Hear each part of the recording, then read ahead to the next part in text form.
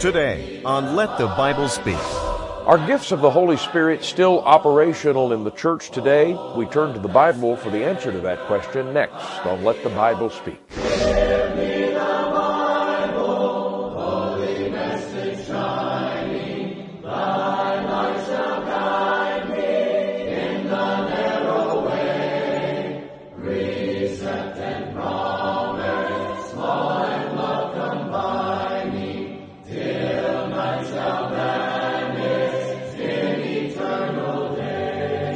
Greetings and welcome. Thanks for making Let the Bible Speak a part of your Lord's Day. This is a half-hour study of the Bible.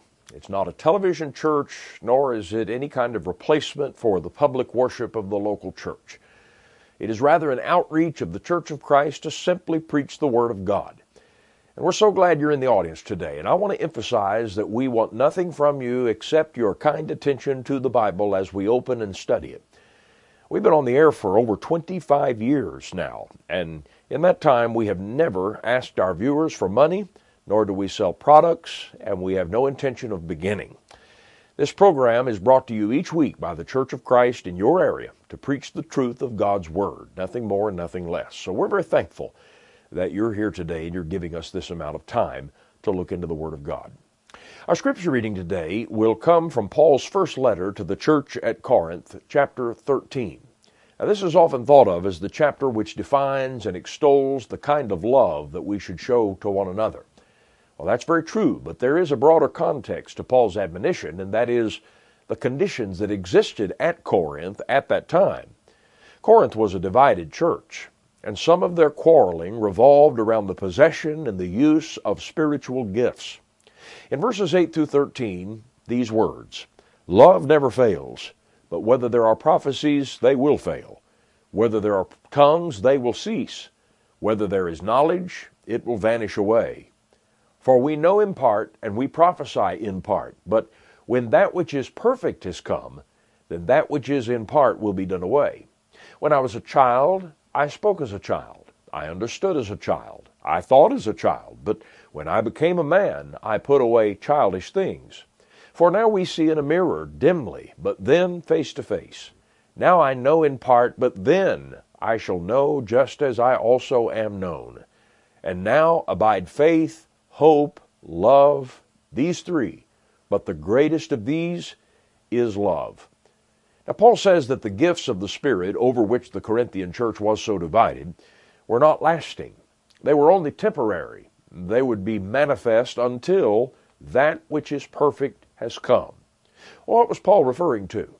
What is the perfect thing that would one day come? This is an important question that we need to answer if we are to understand the purpose and scope of miraculous gifts of the Spirit. So that will be the title of the lesson today. Has that which is perfect come? And if so, what does that mean to us? I'll return with our study after our song.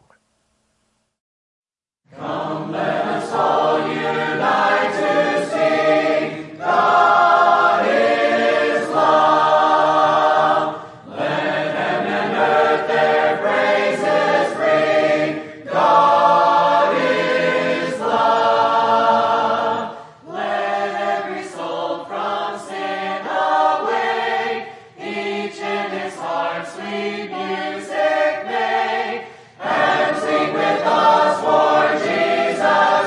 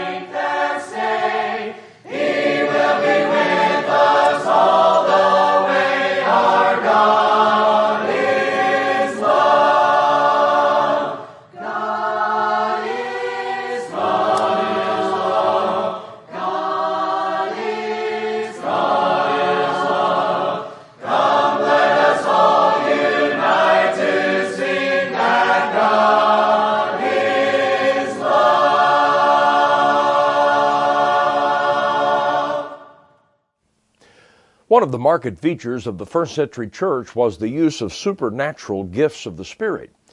Some of the early Christians could, for example, miraculously speak in languages they had never learned. This was called speaking in tongues. Such was not gibberish or speaking in some mystical, unknown, or heavenly dialect, but rather by the power of the Holy Spirit, speaking in other languages of earth that were unknown to the one speaking. There were gifts of prophecy. Those who possessed this gift could speak forth the things that the Spirit miraculously gave them to speak, and that often involved predicting the future. There was the gift of healing and the gift of performing miracles. Paul lists several of these in 1 Corinthians chapter 12. Now, these gifts played an essential role in the revelation and early development of the Christian faith. For example, the Hebrew writer tells us in Hebrews chapter 2, verses 3 and 4, that the apostles, that is, those who personally heard Christ, possessed such gifts in order that they might bear witness to the truth that the apostles were being inspired to speak. And then the Bible also teaches that those same apostles exclusively had the power to lay hands on people and impart those gifts to them. Acts chapter 8, verses 14 through 20 shows us that when converts were made and a new congregation was established, the apostles would then at some point visit that place and lay hands upon certain ones, and those people would receive various gifts of the Spirit. Now, those gifts would then allow the church to function and be guided in the truth in the absence of the apostles and in the absence of their completed writings. Well, the Corinthian church was begun when Paul went to that city on his second missionary journey. Paul spent a considerable amount of time here teaching them, and when he left them, he had left them with these spiritual gifts to aid them in their development and work. However, when we read his first letter that he wrote back to them, we learn that this church was misconstruing and misusing these supernatural abilities. Instead of using them to God's glory and for the good and edification of the church, they were rather bringing glory to the ones who possessed the gifts. And so they became jealous of one another because one possessed some gift that another did not have, and their pride and their pettiness led to a struggle within the church. Corinth was a carnally minded, bickering, and quarrelsome congregation. So when Paul writes to them, he spends much of the letter correcting their abuses and rebuking their carnal attitudes and their misguided ideas. They had missed the point entirely concerning spiritual gifts and were essentially making them an end-all instead of recognizing what their purpose really was. So in chapters 12 through 14, Paul deals exhaustively with this issue, and he corrects their error. Now, chapter 13 is considered the go-to chapter in the Bible concerning the meaning of love. It's one of the most beautiful chapters in all of the Bible. In flowing, inspired eloquence, Paul extols the properties and the virtues of godly love. So why is that sandwiched in between his explanation of spiritual gifts in chapter 12 and then his instructions about how these gifts were to be used in their assemblies in chapter 14? And there were no chapter divisions when Paul wrote the letter. Well, the key is found in the last verse of chapter 12. In verse 31, Paul says, "But earnestly desire the best gifts." In other words, these gifts were good things, not bad. But he goes on to say, "And yet I show you a more excellent way." Now, when Paul says they are to earnestly desire the best gifts, he's not telling them to covet the most spectacular gifts, but rather to desire to see gifts used in the way they were intended, and that is to the edification and benefit of the body. Well, this could only happen if they kept these gifts in perspective, and they realized that their use needed to be governed by the greatest principle and aim of all, and that is love. That's the greatest principle in the Bible and in all of the world. This should govern everything we do.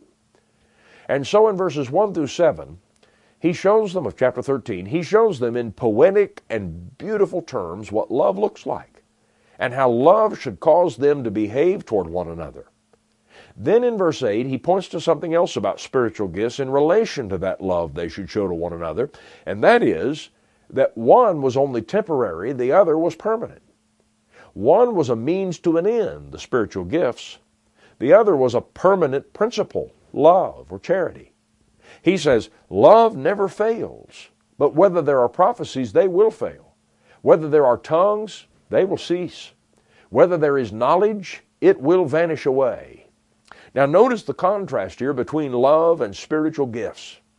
He says love never fails, but prophecies, words spoken by inspiration of the Holy Spirit, he said they will fail.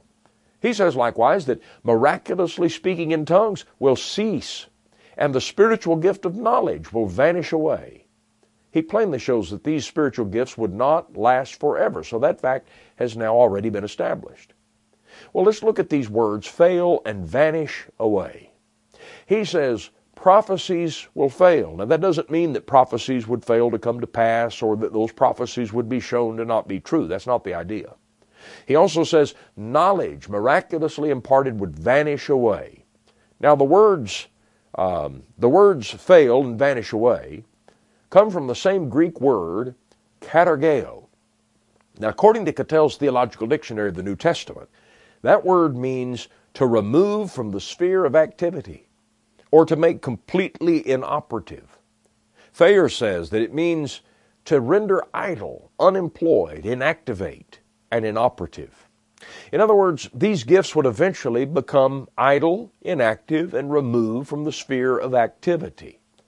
This is actually an interesting word that's used in several places throughout Scripture. For example, Paul used it in Romans chapter 7 and verse 6 when he said of New Testament Christians in relation to the Old Testament, "But now we have been delivered, katargeo, from the law, having died to what we were held by, so that we should serve in newness of the Spirit and not in the oldness of the letter." In a similar reference, he wrote in 2 Corinthians 3 and verse 14, that the veil that covered people's eyes in reading the Old Testament is taken away. There's the word, katargeo, taken away in Christ. So we can see that when Paul used that word, he meant that something was being removed or would no longer be active or of force. He says that such would be the case with spiritual gifts. And he also says the spiritual gift of speaking in tongues would cease. Well, the word that Paul used there was pauo, and it simply means to stop or to pause. The writer of Hebrews uses that same word in Hebrews chapter 10 and verse 2, saying that if the animal sacrifices under the Old Testament could have taken away sin, then he says, then would they not have ceased, pauo, to be offered. Those sacrifices, you see, came to an end when they were fulfilled in Christ. Well, in the same way, Paul says that just as a speaker pauses and falls silent, so tongues would serve their purpose and then lapse into silence. Spiritual gifts, therefore, were given for a specific duration of time, and the time would come, Paul says, when those gifts would cease to be distributed and exercised by the church. Well, when would that be? Well, let's read again 1 Corinthians 13, verses 8 through 10. He says, love never fails. But whether there are prophecies, they will fail. Whether there are tongues, they will cease. Whether there is knowledge, it will vanish away. For we know in part, and we prophesy in part, but when that which is perfect has come, then that which is in part will be done away. Now, not only has Paul told us that gifts of the Spirit would be taken away and would stop or cease, but he also now tells us when. He says, when that which is perfect is come, then that which is in part will be done away. Well, this brings us to the core question in our study today. Has that which is perfect come, or are we still waiting for it? And thus, spiritual gifts, those things which are in part, would still be operational among us today. Well, what is Paul referring to when he says that which is perfect? Because whenever it comes, those gifts, he says, will cease. So we have to determine what is that which is perfect. Some have contended that Paul is referring here to Jesus. And thus he would be saying that spiritual gifts will remain with the church until Jesus comes again, because after all, Jesus is the only perfect person who ever lived. Well, there are a number of problems with that view. For one thing, Paul does not say when he who is perfect has come. Instead, he says when that which is perfect has come. He is not referring to a person, but he's referring to something, a thing. The key here is the word perfect, especially as it is contrasted with that which is in part. Now, we know what he means when he refers to that which is in part because he identifies it in verse 9. He says, for we know in part and we prophesy in part. But he says, when that which is perfect has come, then that which is in part will be done away. Now, when we hear the English word perfect, we often think of sinlessness, flawlessness, perfection. But that's not exactly the meaning of the Greek word that Paul used here. The word Paul used is the word teleos, and it simply means complete or mature. It means wanting nothing necessary to completeness. Imperfect means incomplete or still wanting. Perfect means complete or mature or fully developed. Now notice how the same word is used in other passages of Scripture. In fact, in the very next chapter, chapter 14, verse 20, Paul said, "Brethren, do not be children in understanding, however, in malice be babes, but in understanding be mature." That's the word teleos. The New King James has mature. The King James says be men. The NIV says be adults. That's from the word teleos. In Hebrews chapter 5 and verse 14, the Bible says, "But solid food belongs to those who are of full age," teleos. That is, by those who by reason of use have their senses exercised to discern both good and evil. Well, obviously the meaning is those who are spiritually mature. In Ephesians chapter 4, verse 13, we read that the body of Christ is to grow up into a perfect, teleos, or full-grown man. In Philippians chapter 3 and verse 15, Paul said that some of the Christians there were mature, teleos. The King James says some of them were perfect. Well, that obviously doesn't mean that they were flawless or they had never committed a sin within their life. It means they were spiritually mature. They had reached a state of maturity. So we get the idea that Paul is talking about here in 1 Corinthians 13, verse 10, when that which is perfect, teleos, mature, full-grown, complete, has come, then that which is in part will be done away.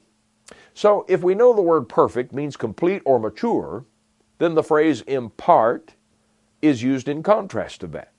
Well, the context will show us what contrast Paul is making. Read on in verse 11. He says, "When I was a child, I spake as a child. I understood as a child. I thought as a child. But when I became a man, I put away childish things." You see, Paul is likening the church during the time of spiritual gifts to a child that is growing toward adulthood. He says when he becomes a man, he puts away childish things. Now, some have suggested that the perfect thing Paul is speaking of is when the church reaches a state of perfect love, or when these Christians personally each reach spiritual maturity. But the context shows that Paul is rather talking about the mature or completed revelation of the faith. Look in verse 12. He says, "For now we see through a glass darkly, but then face to face. Now I know in part, but then shall I know, even as also I am known." So what's he talking about here? Someone may say, well, it sounds like he's talking about heaven here, because he says, when that time comes, when the perfect has come, we'll see God face to face. But read that again. Friend, he doesn't say we'll see God face to face, much less does he say that it would take place in heaven. He simply says they would see face to face whatever they at that time only saw a dim reflection of. Well, this phrase face to face appears in other places in Scripture. For example, back in Exodus chapter 33 and verse 11, it says that Jehovah spoke to Moses face to face as a man speaks to his friend. But then, if you'll notice what he says on down in verse 20, God told Moses, "You cannot see my face, for no man shall see me and live." The same wording is used in Genesis 32 and verse 30 when Jacob wrestled with the angel and said, "I have seen God face to face." But did not the beloved apostle John later write that no man has seen God at any time? John 1 and verse 18. So face to face doesn't mean seeing God literally in heaven. It's simply a phrase that means something being fully revealed to us. Now, my dear friend, I contend that God has revealed to the church all that we may know of Him and His will this side of glory. Jude said in Jude verse 3 that it has been entrusted to us to earnestly contend for the faith once for all delivered to the saints. Now, when was that revelation complete or mature? When the apostles completed their work on earth. They were the vessels in which the message was placed. You see, during the time of the apostles, the revelation of Christ was not yet complete. It was in the process of being revealed. God has always unfolded His revelation to man over a period of time. Even the apostles did not have perfect knowledge of all things at any one given time. The faith was revealed through them over the course of their ministries.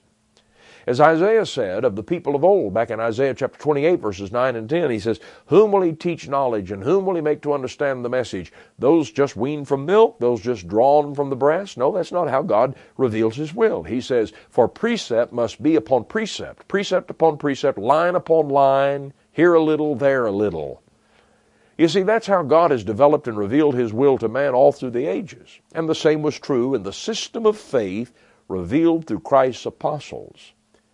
Well, not only that, but the apostles couldn't be in all places at all times.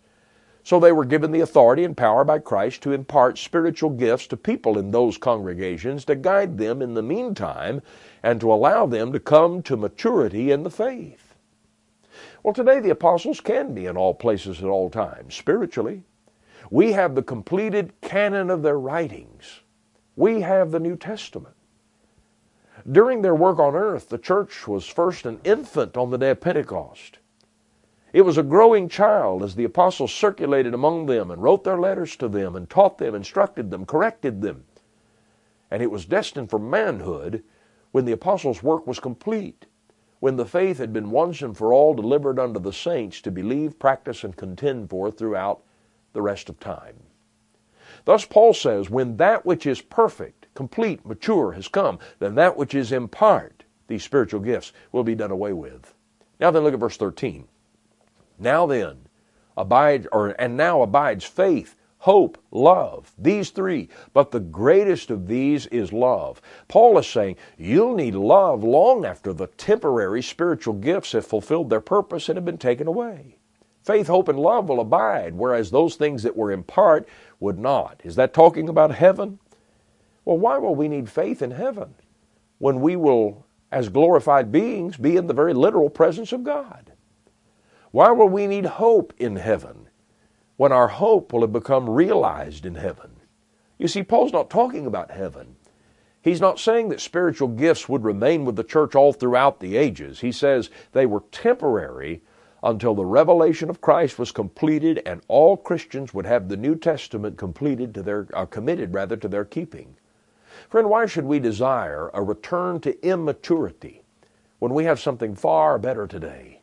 And that is the revelation that the miraculous operation of the Holy Spirit in the beginning produced for the church to have throughout all ages. We no longer look into a glass darkly, but now we can stand in the sunlight of the full revelation of Jesus Christ and his glorious plan for mankind. O soul, why stay away from Jesus? Don't wait too long. Decide today and come repenting, O soul. Don't wait too long. Don't wait.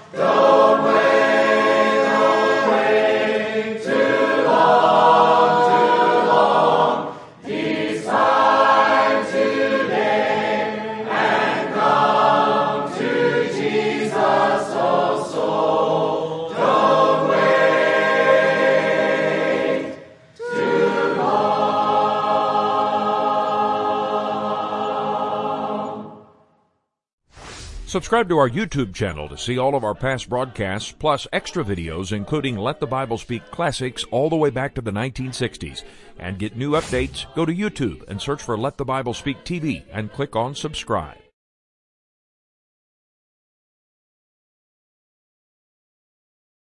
Paul told young Timothy that all Scripture is given by inspiration of God, that is, by the inspiration of the Holy Spirit, and he says that it is able to equip us to every good work. This book is the result of the miraculous operation of the Holy Spirit among the apostles and the early church. And what we have here today is God's final and complete revelation of Jesus Christ and His plan and His will. We can turn to this book for all of the answers and all of the principles that we need to guide us and help us to navigate through all of the questions that arise within our lives and within the church. If you'd like a copy of our lesson today, we'll be happy to send you a free printed transcript, which will get in touch with us and ask for the lesson, Has That Which Is Perfect Come? And we will get that printed copy on its way. Again, it's free of any cost, and that's the case with anything we ever offer you here on Let the Bible Speak. You can find us online, ltbstv.org, social media. Be sure to like our Facebook page. It continues to grow, as well as our YouTube channel. We're nearing 12,000 subscribers, and we hope that you will become one of those subscribers if you're not already. And you can also subscribe to our podcast and listen to Let the Bible Speak anytime throughout the week that you like and when you're on the go. Thank you for joining me today. I hope you have a great week ahead. Make your plans, if the Lord wills, and if He has not returned, to join me back next time for another Bible study. Until then, have a great week ahead, and may our Lord richly bless you. Let the Bible Speak is brought to you by the Church of Christ. For more information, including our past broadcast and sermon transcripts, visit ltbstv.org.